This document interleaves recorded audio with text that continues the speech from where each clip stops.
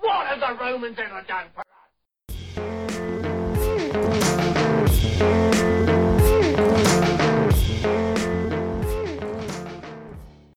Hi, and welcome to the Ancient History Hound podcast.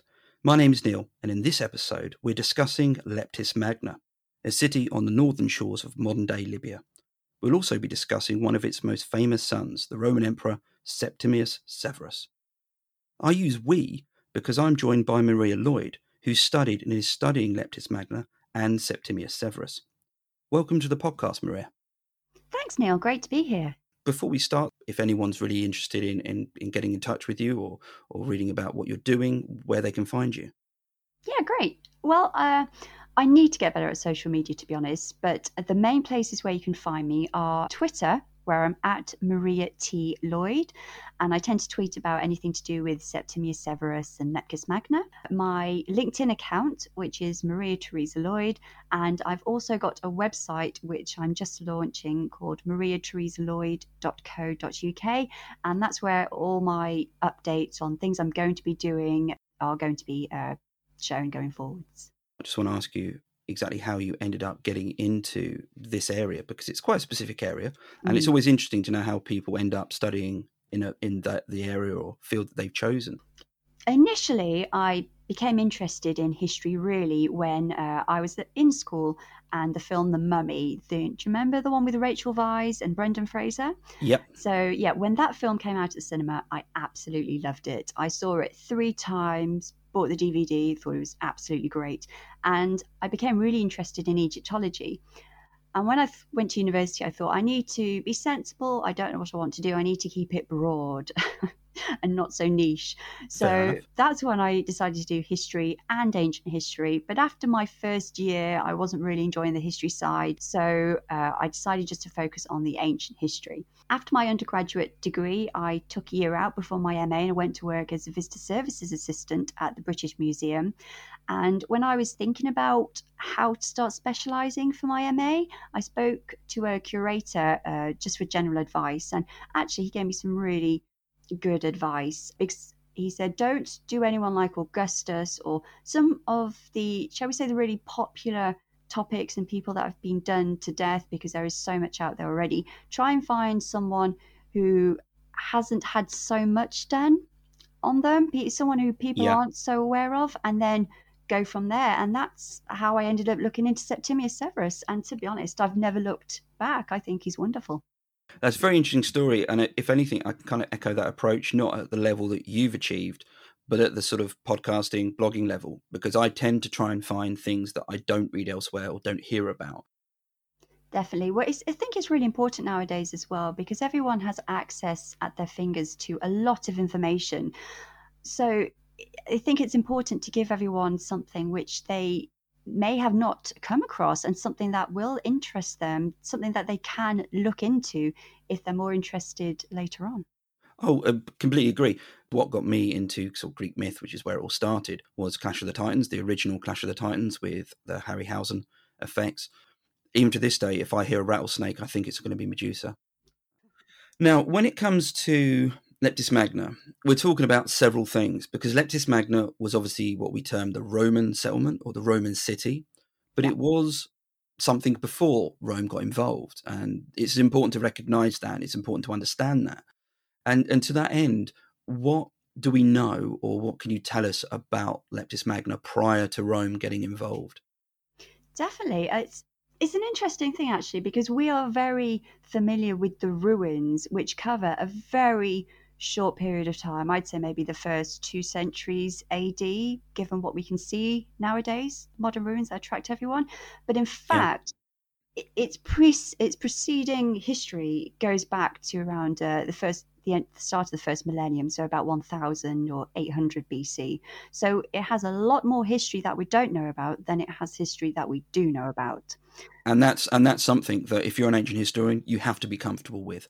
Yes, definitely, because you've got to accept that you are not going to have. You can look at the evidence, you can surmise things, you can put forward your theories, but it has to be based on the evidence. And if there is no evidence or very little evidence, then yes, you're just going to have to accept that you aren't going to be able to put something together.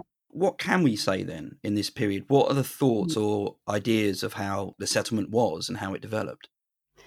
Yeah, well, it initially started, I think, around 800 BC as a trading post for Phoenicians who came from the east. So they used this little place, perhaps initially as a seasonal trading post, but around 800 BC, we know that the more permanent settlement was established around this point. Then, based on excavations, we know obviously that there was this Phoenician influence from the east. We also know that there was a Greek influence.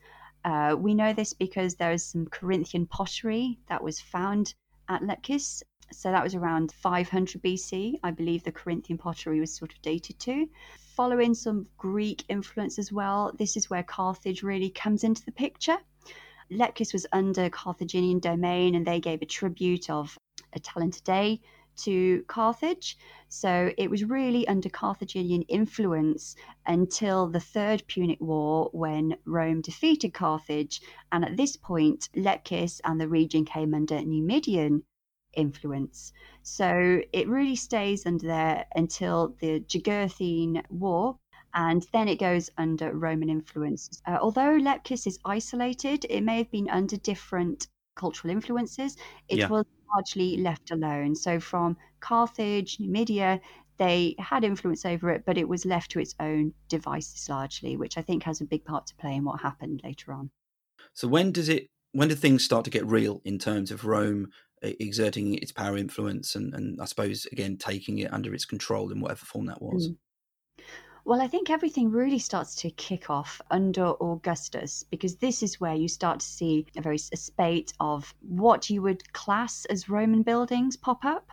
So, for example, the theatre was erected. You have the baths that were erected in the middle of the 2nd century AD. You have an amphitheatre. You have a circus. You have all these, shall we say, the trappings of what you would normally class as a standard Roman city that pop up. I have a nice inscription to link all of that in by a person called Hannibal Papius Rufus. He was a trader and former magistrate of the area. He set up some public buildings and then put up an inscription. And this inscription said how great Augustus was, used all his honorific titles. It dates to 8 BCE, by the way, just in case I haven't included that. Yeah. And it also had it in Punic and Latin. So not only do you have the fact that he was a native who took on a Roman name or took on parts of a Roman name, but when he establishes the fame and sort of the importance of Augustus, he does so both in Latin and in Punic, the sort of, I suppose you'd call it the local language. These bilingual inscriptions are really fascinating. Again, much ilk has been spilt, shall we say, over these inscriptions. And obviously, Roman culture overall, its influence on Lepkis. For example, you have the original colonial ideas where Roman culture is seen as superior. And so people must have had to want to be part of this Roman Empire. But then you have this resistance pushing back with later studies that have come to the fore to say, actually, there wasn't as much like love for the Roman culture as people think. I think nowadays there is more of a mix, shall we say, between the two, and more of a focus on globalization and the connection between the balancing of identities between the local identity and then the actual place of Lepkis or whichever town it was or individual in the larger Roman world. Perhaps you can talk about the Roman expansion within it. It's hard to say the direct influence because there were no colonists, really. You have evidence of a couple of people. There was a T. Herennius, there was a banker, a Roman banker who was at Lepkis. You have evidence of the Fulvi family, who were a Roman family, also come to Lepkis. They were probably traders. So you do have evidence of a couple of Roman families coming to Lepkis, but there was no large influence of colonists, as you'd probably get with some other places. In terms of the buildings within Leptis, what do we have early on to suggest that the Romans had looked at it and decided they was going to upgrade or develop the area? Well, it's interesting because you have the theatre, and the theatre is interesting because, as you said, it was erected by Hannibal Papius Rufus, and this actually was erected not long after. Was it the theatre of Pompey, or there was a theatre in Rome? So it was erected not long after one of the theatres in Rome. So it sort of suggests, to be honest, especially given the little temple that was erected inside the theatre later on, which again reflects a theatre in Rome, that Lepkis, the inhabitants of Lepkis, shall we say, are the ones who are keeping their ears to the ground, who are paying attention to Rome. So it gives the impression that they're the ones who are really leading this. They are the ones with the wealth. They are the ones erecting the inscriptions. To what extent the inscriptions were erected, as you said, these bilingual inscriptions, are they erected just because it's a purely administrative point of view? Is it the locals saying, oh, yes, we are doing this because we want to make a point of showing that we want to be part of this Roman Empire. We are allies of Rome. We want to show that we are part of it, this large community, shall we say.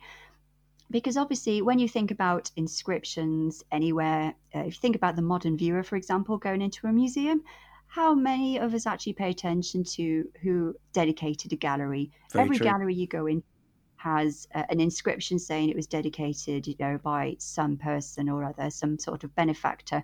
And if that was you, you'd be like, wow, my name's in. Yeah. But then if you actually pay attention, it's like when I was working in visitor services, people do not look above the doors. They're looking at the art, the text labels. So to what extent this was done on a more formal level as an admin, and to what extent the local person was actually viewing them, they're two very different approaches. So there's obviously restructuring going on within the cityscape itself. It would have changed. And I know that in the sort of 1st and 2nd centuries AD, we find more and more farms pop up in the areas outside. And these farms are quite substantial buildings, and they often have olive oil, and wine making facilities as well added to them. So you start seeing almost a growth outside. Yes. I mean, you hit the nail on the head there. I mean, the olive oil is really for Lepkis where everything is at, I think, because the olive oil, we know that Lepkis had a very large olive oil production in place by Caesar's time, because when Lepkis, unfortunately for them, sided with Pompey in the civil war, Caesar versus Pompey, Caesar punished them afterwards by saying that they had to give a donation of 1 million litres of olive oil a year to Rome. Now, obviously, to produce that as an extra on top of what the town themselves, that is a huge amount.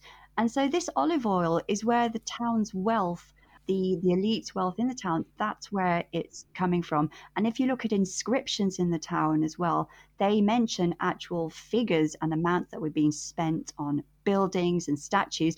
And these figures are not small numbers. They are huge numbers. So Lepkis really was one of the leading cities of this area at the time too. It showed, I think the olive oil really put it in place and set it up for being able to attract Rome's attention and then to be able to get into the Roman political centre, shall we say, so really make a difference later on.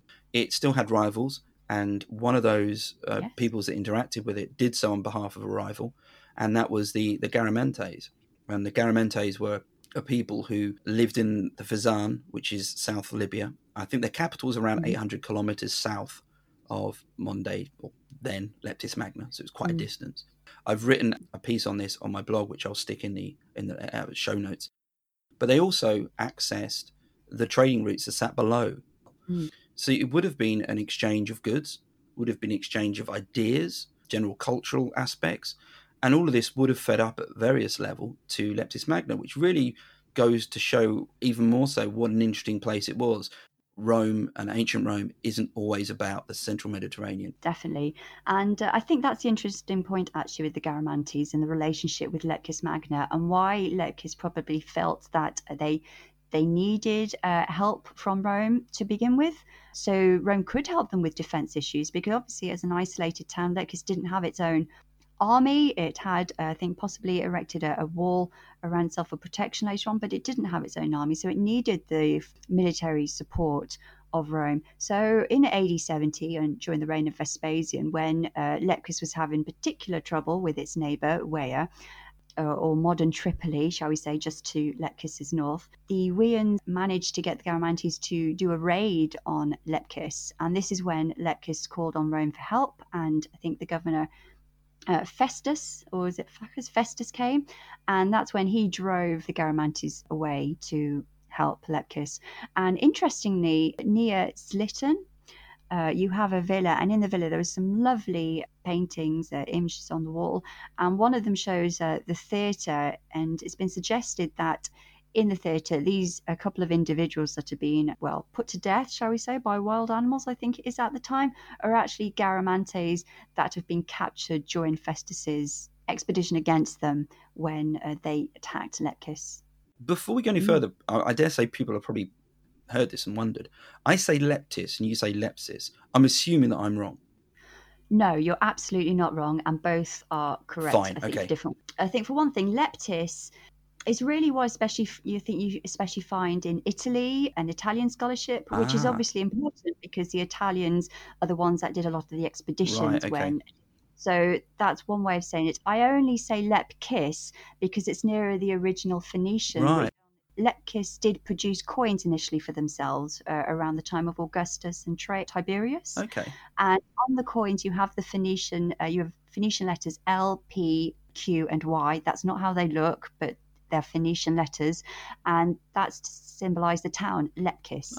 Yeah. And actually, just to add on to that, the reason why Lepkis is on the coins, but we say Lepkis Magna because there were two different Lepkises. So there was Lepkis Magna, and there was another smaller one. I think I can't remember where it was now. Tunisia, is it Tunisia? It's modern day Tunisia, I should say. And that was Leptis Minor. So that's just to avoid confusion. We kind of looked at the first century. And really, everything's kind of leading up to Septimius, who, as I said, he's a native of Leptis Magna. He becomes the Roman emperor. What do we know about him prior to everything happening? Severus was born in the middle of the 2nd century AD 145 to be precise, about 10 years or so after the Baths of Hadrian are erected. So Severus is grown up in Lepkis, where he's surrounded by all these buildings and trappings of Roman life. His education, he was taught Latin and Greek, so he had what you'd call like the elite sort of education. And he stayed at Lepkis until he was about 18 years old. And then he went to Rome and he was inducted into the Senate. And this was at the encouragement of Severus's relative, Caius Septimius Severus, who was also at Lepkis. And this goes to show that from the off, let's just say that although I'm going to say later on that Severus was nothing unusual, he was not by any stretch of the imagination just your average Joe Bloggs. He was from a very wealthy, respected Lepkitanian family. He had connections in the Senate, so that's why he was able to get a position. And then he followed what you'd class as the normal senatorial hierarchy, where he became a quaestor. He then became a legate in the east under Pertinax. I'm sure we'll mention him later on. And then he became a governor in Gaul. So there was nothing really unusual. This was what you would expect from someone who was following the hierarchy. In terms of his background, the Punic line was it his father or his mother? So his father, Publius Septimius Gator, his line was Punic, and then his mother, Fulvia Pia, her line, I don't know if you remember earlier, I said that there was a family of the Fulvi. Okay. That's where his mother's line came from. His mother's line was Roman settlers. His father's line was Punic. I mean, how he got to be an emperor is a story of itself. Yes. So if you want to sort of try and give us a sort of an overview of how it all came about.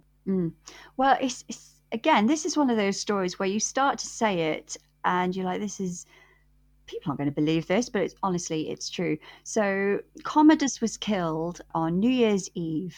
So 192, the very end of 192. So start of AD 193. This is where it all happens.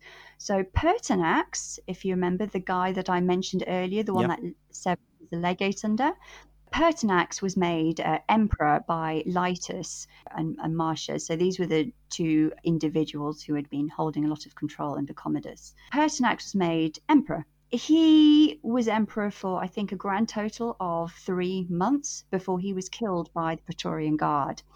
And this is when you have a truly remarkable incident, actually. It's hard to believe that actually happened, but you had two individual senators who, after hearing about Pertinax's death, went to the Praetorians who were putting the empire up for auction. So effectively, they said, we are going to give the empire control of the empire to whoever gives us the most money. So you have Didius Julianus, and then you have this other guy who's effectively Pertinax's father-in-law.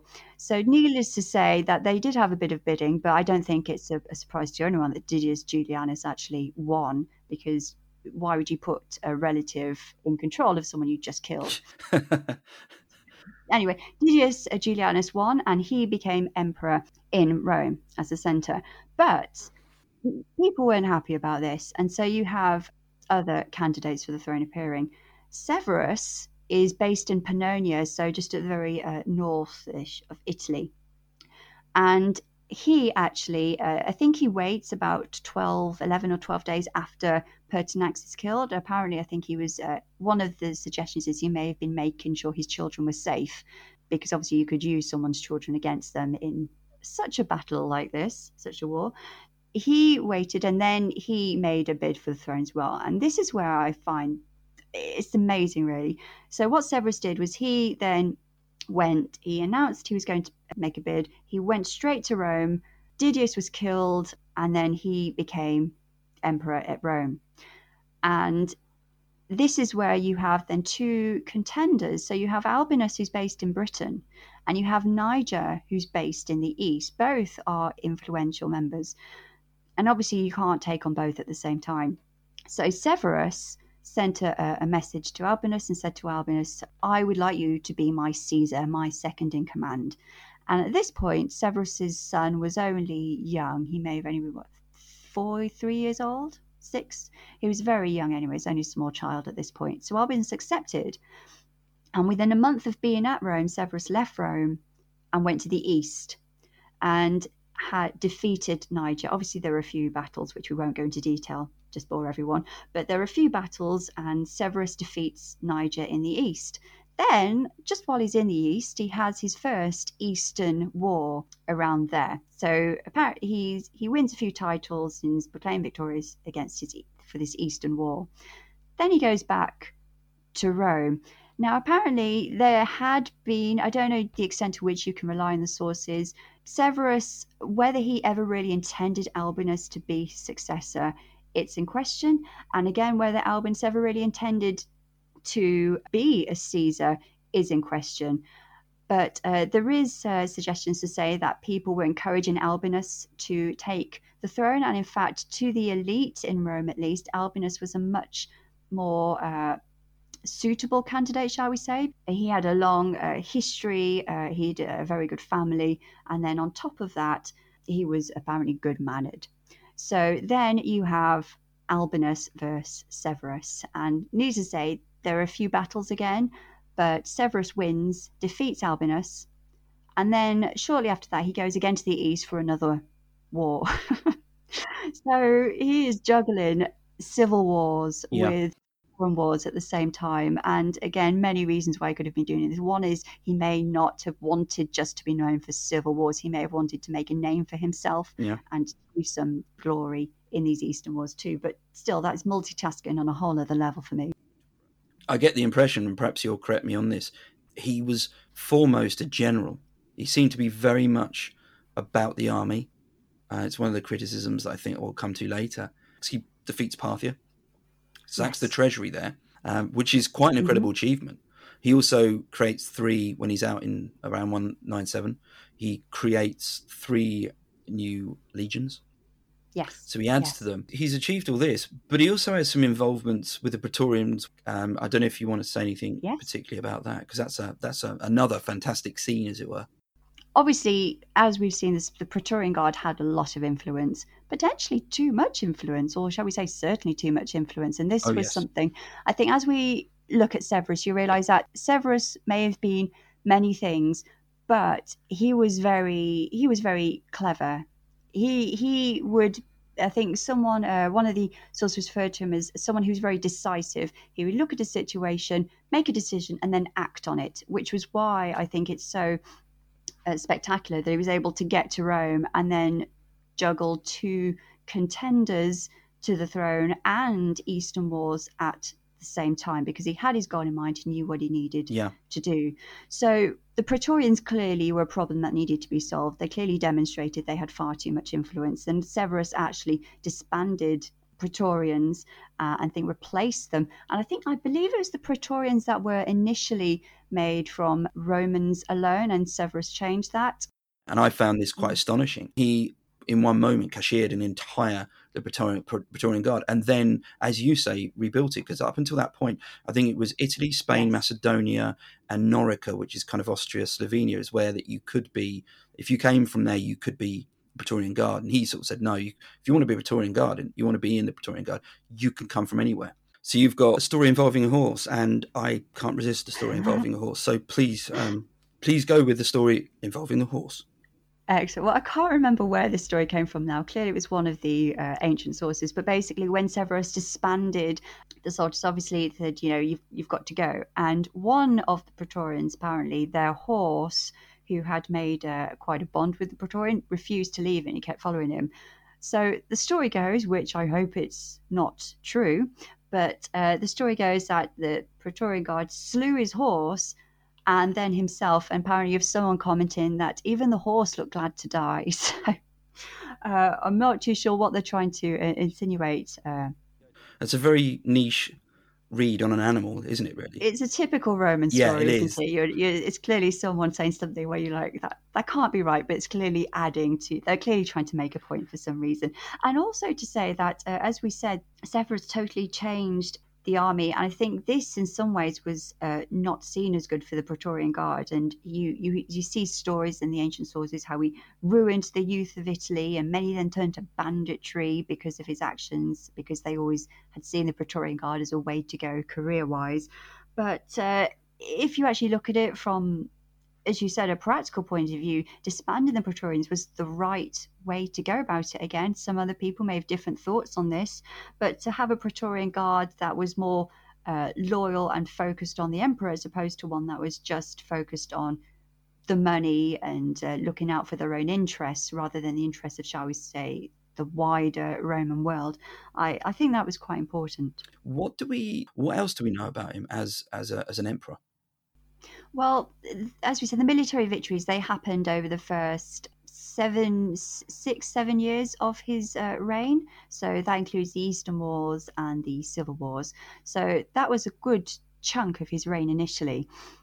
When everything is done and dusted, and Severus is someone who doesn't really stay in Rome very much. So as soon as he gets back from his Eastern Wars, I think there's a small gap before he goes to the east and Egypt again. And then at some point, he also goes back apparently to Leptis Magna in around 202 or so. So apparently, I don't think there's so much evidence for that, but apparently he does visit there at some point in the early 3rd century. Sorry, just before you carry on there, he goes back to visit his home, as it were, where he came from. And at this point, I suppose it's where we really find Leptis being further developed by him. Absolutely. So when, I'm not too sure at which point, but at some point during Severus's reign, he did, just like his predecessor Hadrian with his hometown of Italica in Spain, Severus implements a building program to aggrandize, shall we say, his hometown. And this includes improving the harbour of Leptis. He also erects a forum and a basilica, a large new one at Leptis, and a colonnaded street.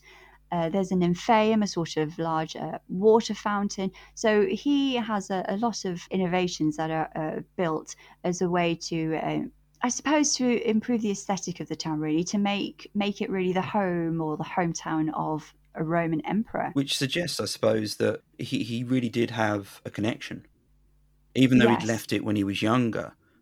Yes, definitely. And I think, again, I'm not too sure the extent to which we can say, oh, yes, he really liked his hometown. I don't think prioritized it in any way. Let's just say that.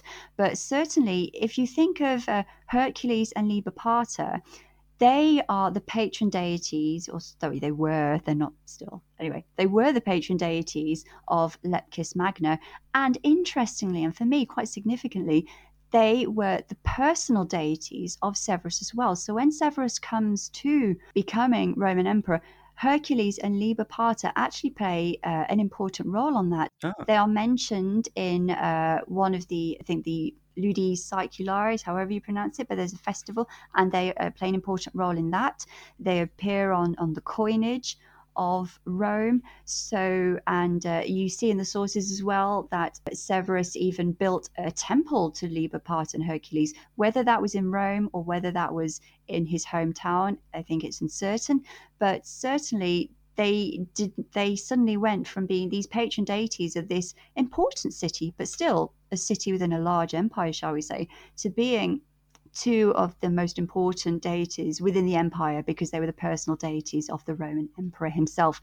So although you have this idea of to what extent did Rome affect the world, this is where you've got a clear example of how the world, as we were saying before, could also have an effect on Rome, and how you could use that as a channel.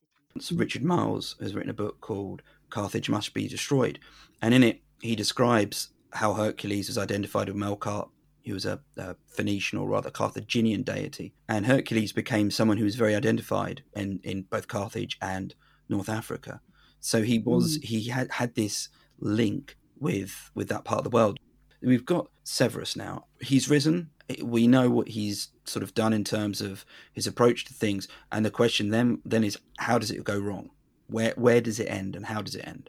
Where he falls down is his family, which is where I think all the soap stories come in, for me, really, at least. He had his two sons, Gaeta and Caracalla. I'm not too sure when it started, but certainly when everyone came to settle in Rome from about AD 203 onwards, when they were in Rome for about a period of 5 years or so, the boys at this time really did not get on. Apparently, this was encouraged by their peers or the servants beneath them. They encouraged this animosity. So the intendants wanted their guy to sort of be the upper guy.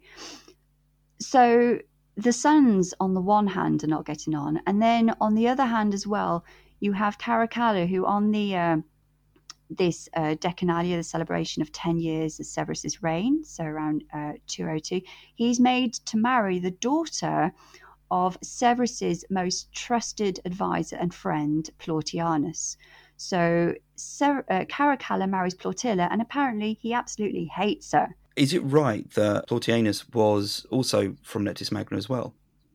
Yes, and this is where you have in the sources, some people say that the relationship between them was Plautianus was more of like his Severus's boy lover, but I think that's just stories. But either way, you do have this strong connection between Plautianus and Severus. Clearly, they knew each other since they were at Leptis. They may have even been, I think, related through Severus's mother's side. So it's Fulvius Plautianus was his name. So they may have been connected somehow through Severus's mother.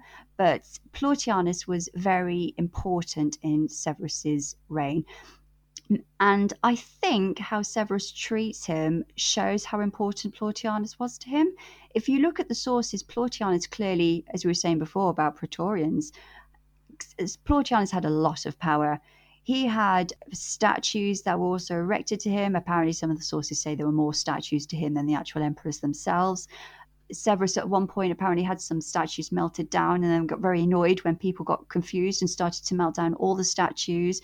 So, and then obviously Severus lets his son marry Plautianus's daughter. So again, strengthening that connection between them.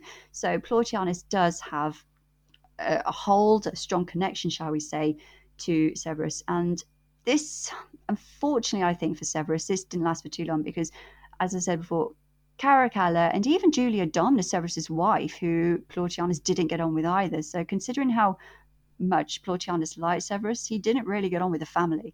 There are two different versions of the story, but basically at around AD 205, there is some sort of incident where Plautianus is accused by Caracalla of trying to kill the emperors.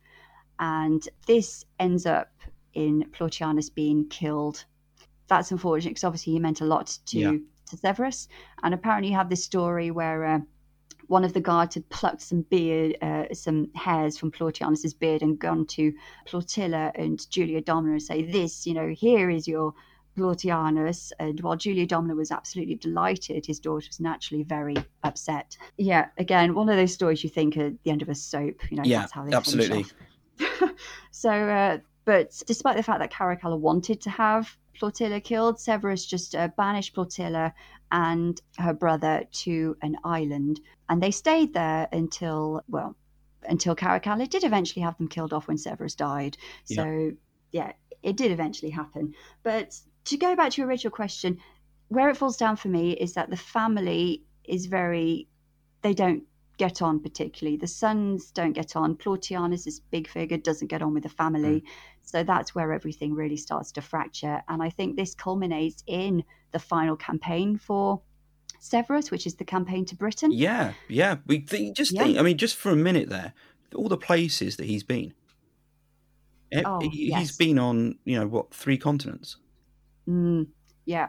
He's just travelled so much. I know that's kind of somewhat incidental, but you think of emperors moving around, and just he's travelled to so many different places, and he ended up, as you say, in Britain. Yes, it's amazing actually, because I don't know, maybe he just wanted to tick it off his list, because he clearly suffered very severely from gout. So it's surprising. I think you hear in the sources that he had to be born in a litter for quite a lot of the way. Really? So I think even riding was difficult for him. Yeah, so he suffered from gout.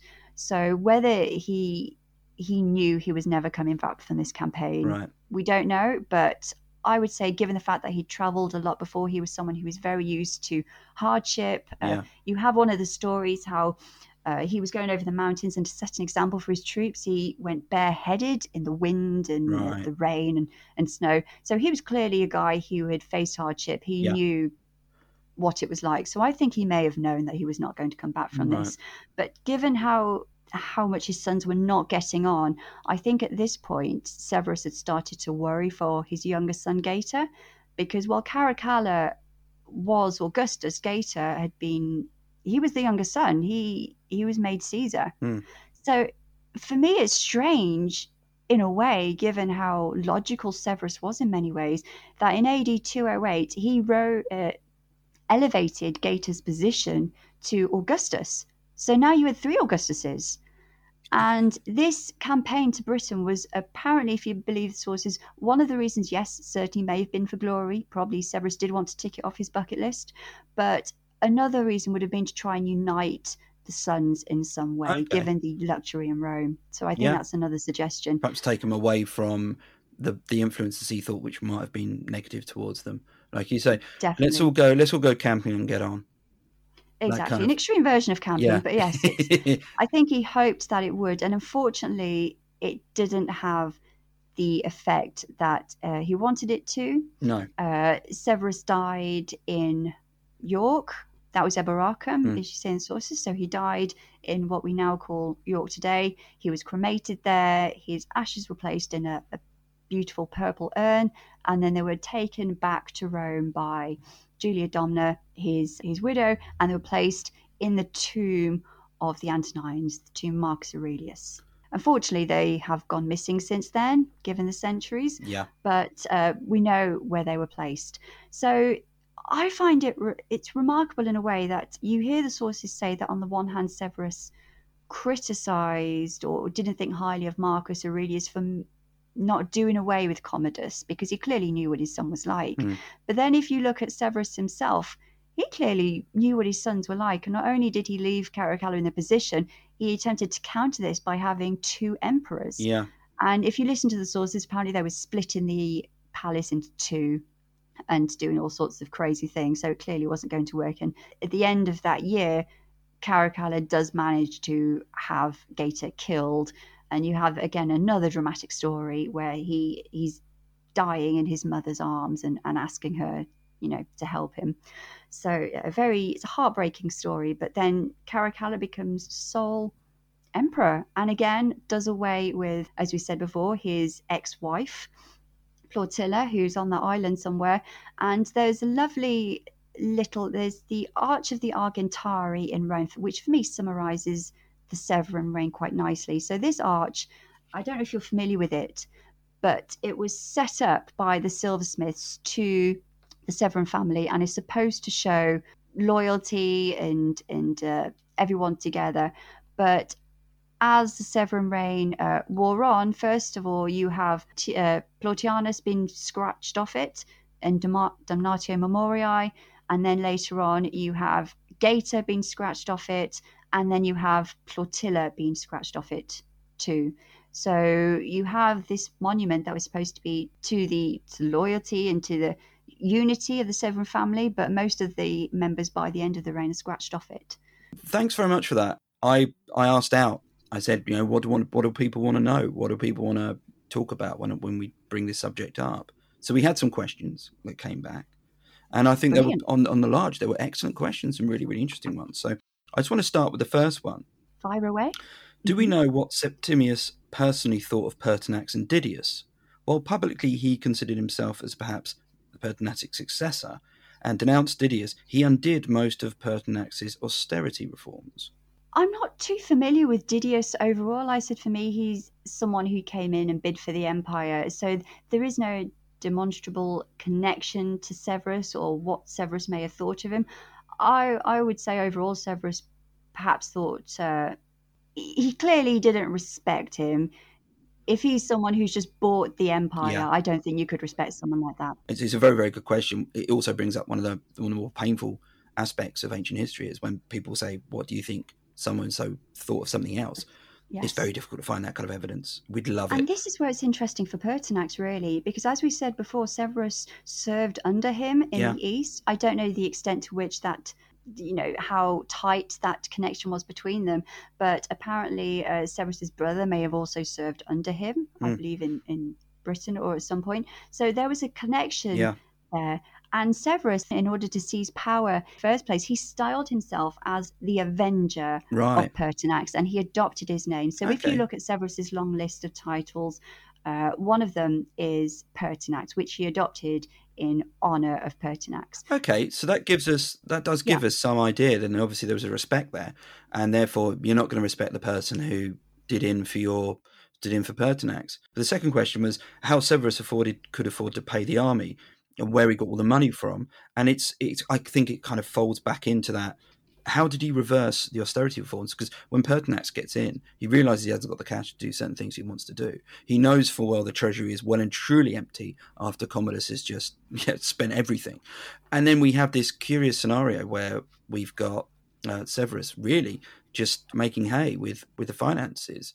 Can we take from that a criticism of Pertinax in any way? No, not at all. I think Pertinax was one of his downfalls, I think, was because he was very sensible. He came to power. He saw that a lot of money had been spent. Apparently, there was only 1 million sesterces, or there was 1 million left in the treasury. I think normally expect that to be about 50 million. Yeah, there was clearly a lot of... there was nothing there. A lot of money had been spent. So that's when Pertinax, in the 3 months that he was emperor for, he actually sold off a lot of Commodus's possessions in order to raise enough money to go into the treasury again, and he raised the value of the coinage again to try and put trust in it. I think personally he just had a very different approach to Severus. So obviously he was more of austere means. We've got to do this. This is how we're doing it. Severus came from the point of view of I need the army. They are clearly a very important force. Absolutely, yeah. So he took a very different approach. It doesn't mean he didn't respect Pertinax in any way. He had a very different approach. Severus takes the coinage and debases it. Now, that means effectively you take away, and I until recently I didn't know what that meant. It means that you lessen the value of the coin in terms of the precious metal in it. Yes. So it becomes more of a token coin than it actually becomes a real coin. Now, if you want to go into the economics of it, feel free to, because I tried to and I got a headache very quickly. The whole point is that if you debase currency, and he did so, he debased it by around, the estimates are, I've read, sort of 60%. So you reduce the actual precious metal content of the coin or the coins by that much. And what that means is that it gives a very, very short temporary shock to the economy. It was great for dealing with an initial problem he had, which was he had no money. So when he debased the currency, it put approximately 532 million denarii back into the circulation. And this came back later on after he died. And this is one of the things that people ask, to what extent was the 3rd century crisis sort of in a way manufactured or helped by Severus? And you think, well, perhaps in terms of economy, yeah, it kind of does start, because I think it's Caracalla who takes this another level because his dad did it, and it doesn't end well, put it that way. Yeah, debasement is definitely one of the forms of finance that Severus used. I think, importantly as well, this may have been another reason, but his campaigns in the East, so any booty that obtained from that, obviously the troops would get some, but that may have been another source. And again, if you kill or confiscate the wealth of your opponents as well, that would have another boost, shall we say, to your finances. Thanks very much for that answer. I think we've covered there really where the irresponsibility, how he was able to pay for the things he paid for, all the developments with the army, which they set up their pay, shorten the service, was able to really keep the troops happy, because that's how I think Severus saw the empire, through the lens of his troops. The third question is an expected question, because it's a very good question, and that is, did Septimus receive any pushback by rivals due to his provincial status and Punic heritage? You do have some stories, definitely in the more notorious, shall we say, Scriptores Historia Augusta, which is one of the sources used for Severus, but it's really, I'd say, not very reliable. And it has more of the fantastical stories where some people do say things about his accent. But to be honest, I think the main thing was nothing to do with or very little to do, shall we say, from where he was from, but it was more family. As we said before, Albinus was favoured by the Senate. His heritage went back a long line of senators. It was all good. For Severus, I think quite nicely, I think Dio sums it up, where I think it's Dio or Herodian, one of them says the story how one senator called Auspex went up to Severus when, importantly, we didn't cover it, but I should have said Severus, one of his moves to make himself more appealing, shall we say, to those who may not have been so keen on him, was to have himself posthumously adopted by Marcus Aurelius. So he had himself adopted, and he became known as the son of Marcus Aurelius, which I think is a bit controversial. But again, this shows how he's trying to make himself more appealing to people. And apparently Auspex, one of the senators, went up to him and said, "Oh, congratulations on finally finding a father," implying that, his current father was a nobody, and Severus's father hadn't gone into government in any way. So he was effectively a nobody. So really, it's not, I think, where you're coming from. It's your family and the Right. connections that you have. He did have connections, but his father was not in politics. The fourth question, did any of the other Severan dynasty develop Leptis? So those that followed him to I think it's his son, and then there's a break, and there's a few others that are involved in the Severan dynasty. Did they have much involvement in Leptis? His son finished off the building program that Severus started. So the Basilica Severan complex was dedicated about 5 years after Severus's death in AD 216. So that was dedicated by Caracalla. So Caracalla did finish off his father's project for him in Leptis. But no, none of the other members, because the other members are really more associated with the East. You automatically assume that they're being kind of inherited. And I read that Caracalla, like you said, had undertaken some of them, but you say perhaps it was something that there wasn't that tie as much as obviously with Severus. Yes, I don't think the connection with the other Severan members was as strong. If anyone wants to correct me on that, please feel free. Severus is where my knowledge, unfortunately, I tend to look at Severus, and then obviously, as we all do, I tend to stop at the end of Severus. If you think that we're not right on something, or you think, oh, actually, I can add a bit more value by telling you this, please do. Just be polite about it. That's all we ever ask, or it's all I ever ask. Always a learning experience. Someone asks a question from a different perspective, and you think, oh, I hadn't thought of it from that point of view. That kind of brings us up until the end of this episode. And Maria, I don't know if there's anything else that we've missed, or anything you would like to say, or anything in addition to what we've discussed. No, I mean, I think obviously we've covered a lot of material. Yeah. A lot of material. So if anyone has any further questions, or if there's anything that anyone is interested in and they would like us to focus on in particular, please let us know, because obviously I'm interested in Severus and Leptis, but I'd be interested to know what other people are particularly interested in. Yeah. Is it the family dynamics? Is it something to do with Leptis? I'm interested what what you guys are interested in, really. Absolutely. You can get me on Twitter at Ancient Blogger, and Maria, your Twitter handle? At Maria T. Lloyd. And you'll be able to see, because again, if you find one of us, you'll probably find the other one, because we'll be sharing this episode and various tweets we've shared in the past sort of week or two. So please get in touch. I think that pretty much sums it up. And Maria, I just want to say thank you very much. In case you won't be aware of this, because why would you? But initially we recorded about 40 minutes and then it broke. So this is sort of the second attempt, and I hope it ran well enough. And I hope if you've listened to this, you've enjoyed it. Like I say, if you've got any questions, get in touch. You'll be able to find episode notes at ancientblogger.com when this is put up. And you can also, you'll find other stuff there, my links to my YouTube, Facebook, Instagram, all that kind of thing. And you can obviously get me on Twitter at Ancient Blogger. Maria, I'll give you the last words.